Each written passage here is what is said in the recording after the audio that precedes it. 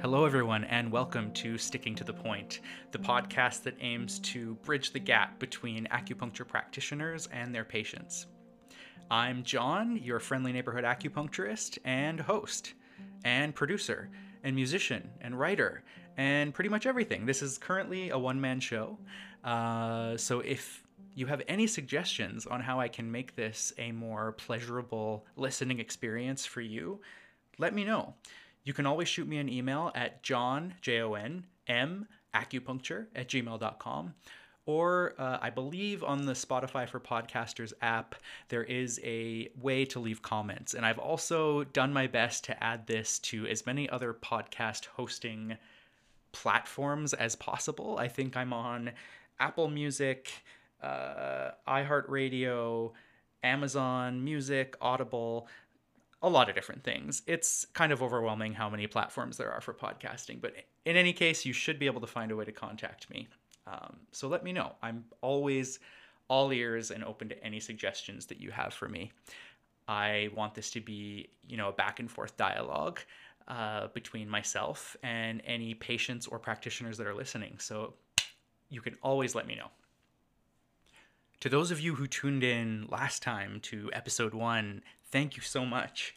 I was really pleased with the reception that I got from friends, family, colleagues. Obviously things are going to start off small, but I'm already amazed at the amount of people who took the time out of their day to listen to what I had to say. So thank you. I will do my best to make content that is useful, entertaining, exciting, and titillating even. I want to keep you all here and enthralled, hanging on my every word. As this is a newer podcast and as I am learning, again, bear with me through things like, maybe imperfect audio levels, mixing, mastering, things like that. I'm doing my best to not be too much of a perfectionist. I want to focus on getting good enough things out there into the world rather than tweaking every little thing to make sure that it's absolutely perfect, because that's not realistic. I'm going to learn as I go, and you guys will, I'm sure, understand if there's any little errors. So we're just going to keep going forward, keep trying to be a little bit better each episode, and I think that we'll be golden. So last episode, we did a very broad discussion about why acupuncture and Chinese medicine are kind of difficult to explain to patients here in the West, and some of the main differences between the Western medical model and the Eastern medical model. Today, I want to narrow our scope a little bit. So rather than looking at a broad overview of Chinese medicine and Western medicine, we're going to start focusing on specific terms, specific jargon that will help you to understand your acupuncture sessions a little bit more deeply. We're keeping it very simple today, starting kind of right from the beginning with yin and yang. This is one of the first lectures that I give my Foundations of Chinese Medicine students because it's one of the most foundational theories in Chinese medicine that everything else is kind of built off of. And to be honest, pretty much everything that we do in clinic always comes back to this idea of yin and yang in the body. So if you have a really solid understanding of the yin and yang relationship in medicine and in nature, it enables you to do quite a lot, because you can approach almost everything from diet to lifestyle to food to herbs to honestly everything from the lens of yin and yang. So let's dive in.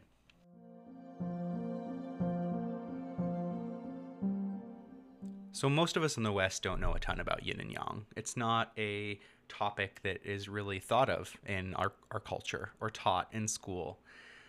But most of us have heard of it. You may have seen the yin-yang symbol, which is actually known as the Taiji symbol, but we can get into that in a future episode. But essentially that little stereotypical symbol that outlines the transformation of light into dark. Usually there's a white swirl with a little black dot in it and a black swirl with a little white dot in it. And it's shown in a little circle. I remember having pogs as a kid that had the yin-yang symbol on it.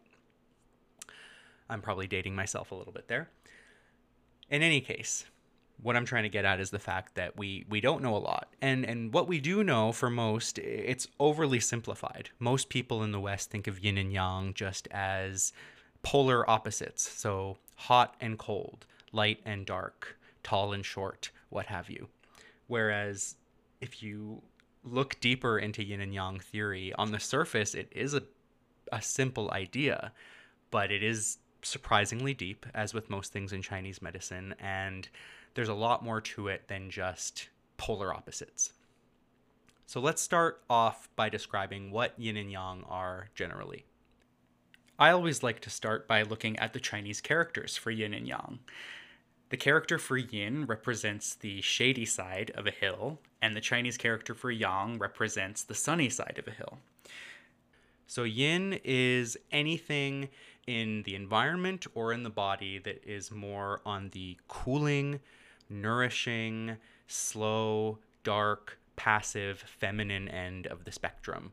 Whereas yang is the other end of that spectrum. So anything that is hot, bright, fast paced, masculine, active, fiery, that is all yang. And yin and yang are used to describe phenomena that occur outside the body. But in Chinese medicine, we have taken this more broad idea of yin and yang and applied it to what goes on inside of the body. So every human being, every person has a balance of yin and yang that needs to be maintained. And it's worth noting that nothing in the known world is completely yin or completely yang. It's absolutely impossible. And it's interesting to look at something like this from our Western standpoint, because I think a lot of us fall into this trap of thinking of yin and yang as a binary. It's one or the other. It's a 0 or a 1. It's a yes or a no. It's a hot or a cold. But that's not really how it shows up in nature. It's more of a gradient, because everything is made up of both forces.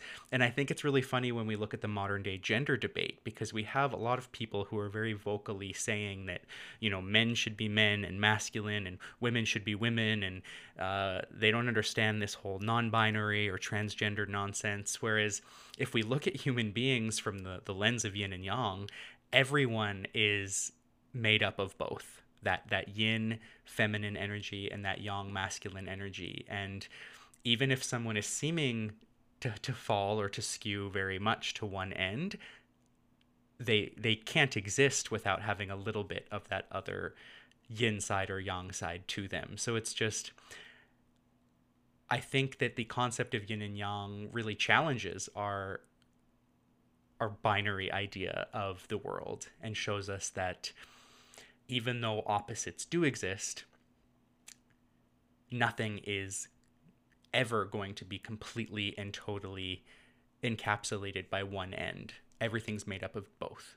Even if something falls really far on that spectrum, the sun, for example, the sun is not completely yang. There's always going to be some seed of yin within that. And on the other end, ice is not completely yin. There has to be a seed of yang within it.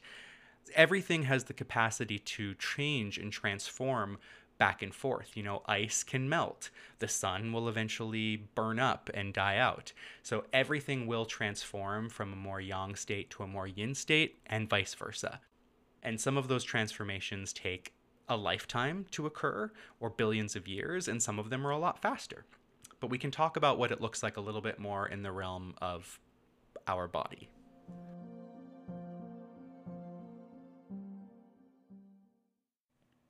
So we've talked about some of the more basic surface level examples of yin versus yang, like hot and cold and light and dark. But what are some ways that yin and yang show up within the body? So yang pertains to the more outer layers of the body, so the skin, the muscles, the hair, whereas yin pertains more to the internal structures of the body, the organs, the bones, the vital substances that are flowing within the interior of our body. Yang pertains more to excess disease or acute disease, whereas yin pertains more to deficiency or chronic disease. Yang, as we know, represents more as heat, so inflammation, hyperactivity, whereas yin pertains more to hypoactivity, hypofunction, coldness, lack of circulation, things like that. So essentially, if there's too much of something happening, it's probably more yang, whereas if there's too little of something happening, it's more of a yin idea. Some others, yin pertains to the front, yang pertains to the back, yin pertains to the left, yang pertains to the right. Yin pertains to softness or wetness or things that don't have a defined form. So essentially, if you have a mass that is very movable, very soft, very squishy, like a cyst or a lipoma, that's going to be more yin. Whereas if you have a mass that is more hard and firm, that is going to be more yang. Yin and yang also pertain to certain functions and processes. So if we think of yin as being a more condensing, contracting, astringent kind of energy that's moving inwards and downwards, which is why we often see a lot of yin related pathologies affecting the lower body, because yin is heavier and kind of sinks downwards. Whereas yang has a more rising and expansive quality to it, which is why in a yang excess or heat conditions, we often see that the symptoms are affecting the upper part of the body. So the face, the shoulders, the neck, the head, all of that. So no discussion of yin and yang would be complete without also discussing the four aspects of the yin and yang relationship. So these are four relationships that exist between yin and yang that dictate how they show up and how they transform in every aspect of life. Physical matter, internal workings of the body, everything. So those four aspects of the yin and yang relationship are 1, opposition, 2, interdependence, 3, mutual consumption, and 4, intertransformation. So the names might sound a little confusing, but as we describe them, they're quite straightforward. So opposition just means that they are opposites. So yin is cold and slow, yang is hot and fast. It just shows that they exist on two ends of the spectrum.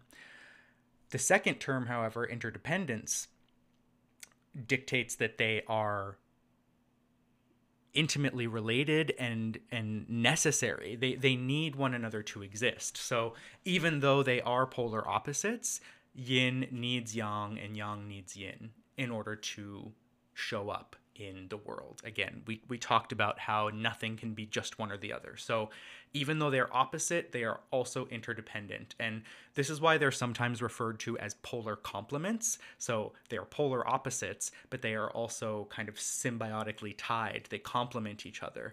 So polar complements, opposites who need each other, whatever you want to call it, those are the first two aspects of the relationship. The next is something called mutual consumption. So this is just the idea that as one energy increases, the other has to decrease. So it's kind of like if you put items on a scale on one end, the other end is going to act accordingly and go up. One goes down, the other goes up. What happens to one, the opposite will occur to the other. So it sounds, again, confusing, but if we think about really simple examples, like if you're heating up a pot of water on the stove, the hotter it gets, the more yang energy it gets, the less cold it is, the less yin there is. The darker it gets, as the sun goes down, the less yang there is, the more yin there is. Or if we look at it backwards, the more yin there is, the less yang there is. So as one goes up, the other comes down. And we can see this in the body, again, in pathology. Remember, I mentioned that you can have too much yin or too much yang. So as that excess, that excess of yin or yang increases, it then starts to eat away at our remaining supplies of its opposite, so yin or yang. The last of the four aspects of the yin and yang relationship is intertransformation. So, intertransformation refers to the fact that when yin or yang reaches its maximum amount, its zenith, its kind of highest point, it will always then inevitably tip and become the opposite. So, yin will always eventually turn into yang and vice versa. Night will always become day. The seasons will always cyclically turn one into the other, one into the other. A thing that is alive and active and full of yang will eventually wither away and perish and die. We see it in pretty much every biochemical, physical reaction in the world. It kind of goes without saying. We just don't necessarily use the words yin and yang to describe it, but we understand the concept. But that essentially sums up the four ways in which yin and yang are related, connected, and this then directly will help to explain the processes that occur inside the body that involve these two substances. Now, before we move on, I just want to drive the point home that yin and yang do exist contextually along a gradient or a spectrum. So a hot cup of tea is going to be more yang in relation to a cup of ice water. But if you have a cup of room temperature water and a cup of ice water, the room temperature water is going to be more yang. Even though it's cooler, it's still more yang than the ice water. Or if you have a glass of cool water and a glass of ice water, the cool water is still going to be more yang in relation to the ice water. We're always looking at these two phenomena in relationship to one another. We're never really looking at just the yin or just the yang. We want to know what is the more yang aspect in relation to the more yin aspect. It's all going to exist along a gradient. So when we look at yin and yang in the context of the body, the goal really is to get to a place where yin and yang are in harmony. There are adequate amounts of both, and not too much of either one. That said, as beautiful as that balanced state sounds, pretty much every human being, regardless of health, will have some level of imbalance between yin and yang. It's part of being alive, unfortunately. So our goal with lifestyle, diet, acupuncture, herbs, qigong, what have you, is to balance those yin and yang forces within the body so that we are in a state of health and of harmony. So what are the main ways that yin and yang pathology can show up? So it's essentially twofold. You can either have too much, an excess of yin or an excess of yang, or you can have too little, so deficiency, yin deficiency or yang deficiency. So these may be terms that you have heard your acupuncturist use. You may have come into a clinic getting treatment for night sweats and hot flashes, and you may have left with a diagnosis of yin deficiency. So what does that mean? Well, it should be pretty obvious by now. Your yin, your level of yin, is in a deficient state comparatively to yang. So essentially what needs to be done is that through herbs, through acupuncture, through diet, we need to nourish the yin and boost the yin back up to a state where it is in harmony with yang once again. And it's the same if you got a diagnosis of yang deficiency. It's just the opposite. So rather than nourishing yin, we are tonifying or boosting yang to make sure that yang is at the level of yin and in harmony. So what do those pathologies look like? Again, if we think critically about this, we know that yin is the cooling, nutritive, moistening aspect of our health. So if that force in the body is deficient, it means we're not going to have enough cooling, we're not going to have enough moistening, we're not going to have enough nourishing, so we're going to end up with dryness, we're going to end up with heat. Maybe we'll feel hot at night or get night sweats or hot flashes. It means that our body, our skin, our hair is not going to be as nourished. So our skin might be dry, our hair might be dry, our nails might start to get a little bit brittle. It essentially, again, just means that yin is not in enough supply to do its job properly. If yang is deficient and we have a deficiency of that hot, active, fiery side of the body, we might see it as a lack of energy. So low energy. We might see poor digestion because our digestion relies on that yang fire to keep it moving smoothly and efficiently. So we might see diarrhea. We might see loose stools. We might see abdominal bloating or discomfort after eating, especially after eating cold foods. It's just essentially the opposite problem. So rather than our yin side being deficient, it's our yang side that's deficient. And they show up essentially in those two ways. So these are also sometimes referred to as empty heat and empty cold, because in the yin deficiency side, the heat is being caused by a lack of yin. So it's empty heat. And in a yang deficiency, where that hot side is in deficiency, in a deficient state, the cold that is caused is due to deficiency. So it's empty cold.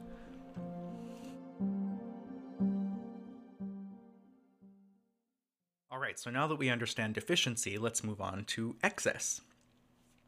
So it's impossible to have too much of your physiological, healthy yin and yang. You can't have too much of a good thing. When we talk about an excess of yang or an excess of yin, we're talking about an excess pathogen. So last episode, I had briefly talked about how Chinese medicine views human beings as being inseparable from their environment. And the environment is actually viewed as a cause of disease. So we can get illness, whether it's internal or external, due to excess cold, excess heat, dampness, fire, summer heat, wind, all of these different external pathogens that have a very real effect on our internal physiology. Apart from external pathogens from the environment, we can also create an excess of yin or an excess of yang through diet. So if we're eating too much hot, spicy foods, drinking alcohol, which is very hot, doing recreational drugs, which are very hot, that can lead to too much of that heat, too much warmth, too much fire in the body, which is an excess of yang. Because remember, yang encompasses all of those qualities. Whereas yin, if we're eating too much ice cream, cold foods, raw foods, uncooked vegetables, dairy, these are all very cold in nature, which is a yin quality and can therefore lead to an excess of yin inside the body due to our poor lifestyle choices. This is why living in harmony with the seasons and practicing good lifestyle choices is so important when it comes to Chinese medicine. This is why your acupuncturist is always telling you, hey, maybe don't drink smoothies every morning if you have tendency to cold. Maybe avoid the hot, spicy food if you're having bouts of anger and irritability, because you're already hot enough. We don't need to be adding fuel to the fire. This is why your acupuncturist tells you to wear a scarf in the fall and winter after you've had gua sha and cupping to protect yourself from external wind, which is a yang pathogen. Again, it's these tenets of Chinese medicine. Once you understand them, there are so many small tweaks and changes that you can make to your everyday habits that will help you to live in a more harmonious way. And they're easy additions that you likely hadn't even thought of, because again, Western medicine and Western science don't really value the energetic and thermal quality of things like herbs and of food. They don't care if it's a more cooling food or a more heating food. They don't care if the food is more yin or more yang in nature. They just care about the micronutrients and the vitamins and the minerals. But there's a whole other way to interact and engage with the things around us apart from just breaking them down into their macros. So when we look at symptomology of excess yang and excess yin, it's very similar to the deficient side. It's just more severe. So we talked about how a yin deficiency or empty heat can look like dryness, it can look like heat, but the heat might be more intermittent. The heat might be more circumstantial. If you're getting redness of the face, it might just be around the cheeks. It's on the more mild side because it's a deficiency. Full heat, on the other hand, which is heat caused by a yang pathogen like fire, is going to be a lot more severe. So this is where heat is so strong that it's going to cause blood to move erratically, and maybe you're going to get nosebleeds. Maybe your eyes are going to get really bloodshot. Maybe your whole face is beet red and you're angry, you're fuming, you're having pounding headaches. That's what full heat, that's what a yang excess is going to look like. Let's review empty cold, which was a yang deficiency. So empty cold, again, you're going to get maybe disrupted digestion, loose stools, diarrhea, coldness, fatigue, low energy, but it's all going to be on the more maybe mild and chronic side. Whereas full cold, so cold caused by a yin pathogen like dampness or cold, is going to cause those same symptoms, but they're going to be a lot more severe. So rather than just abdominal discomfort after eating, you're going to get severe cramping in the abdomen. You're going to be vomiting profuse amounts of liquid. Maybe the diarrhea that you have is very intense with, again, a lot of cramping or discomfort and bubbling in the intestines. When it comes to the cold pain, rather than being more just mild and alleviated by heat, it's going to be really fixed and really local and really severe. That's what cold quality pain looks like. So again, when we're looking at the types of heat symptoms and the type of cold symptoms, we just have to think about whether the cause is due to a deficiency or an excess. And that will let us know everything we need to know about what the symptomology is likely going to look like, whether it's going to be more prolonged, chronic, deficient, and mild, or it's more severe, acute, intense, and full. Once you've made your diagnosis, the treatment becomes pretty easy. You just rectify whatever the imbalance is. If there's too much yin, you reduce that excess yin to bring things back to balance. If there's too much yang, too much heat, too much fire, you clear that fire to bring the level of yang down to harmony. And then, as we already talked about with deficiency, if there's too little of one of these substances, you boost it up. So you nourish yin or you tonify yang. And it's often about using the opposite. So if someone is in a cold state, whether it is empty cold or full cold, you're going to use warming foods and warming herbs to help to counteract the cold. If someone is very hot, having night sweats, hot flashes, you're going to use cooling herbs and cooling foods and moistening foods to help to bolster the yin of the body. It's pretty straightforward, and it's one of the things that's so great about knowing even just a little bit of Chinese medicine is you just start to think about, okay, my throat is feeling parched and red and scratchy, and if I look at it in the mirror, I can see that it's really inflamed. Do I think that adding a bunch of ginger, which is a very hot herb, to my tea is going to help? Or is it probably going to make that more inflamed and irritated? Maybe I should opt for a more cooling herb, like mint, for example. Maybe that would be a better fit. So again, knowing yin and yang really will change the way that you engage with your world and the way that you make choices. And even early on in my first year of school, I was already starting to put these ideas into practice with amazing benefits. And I hope that after this podcast, you will too.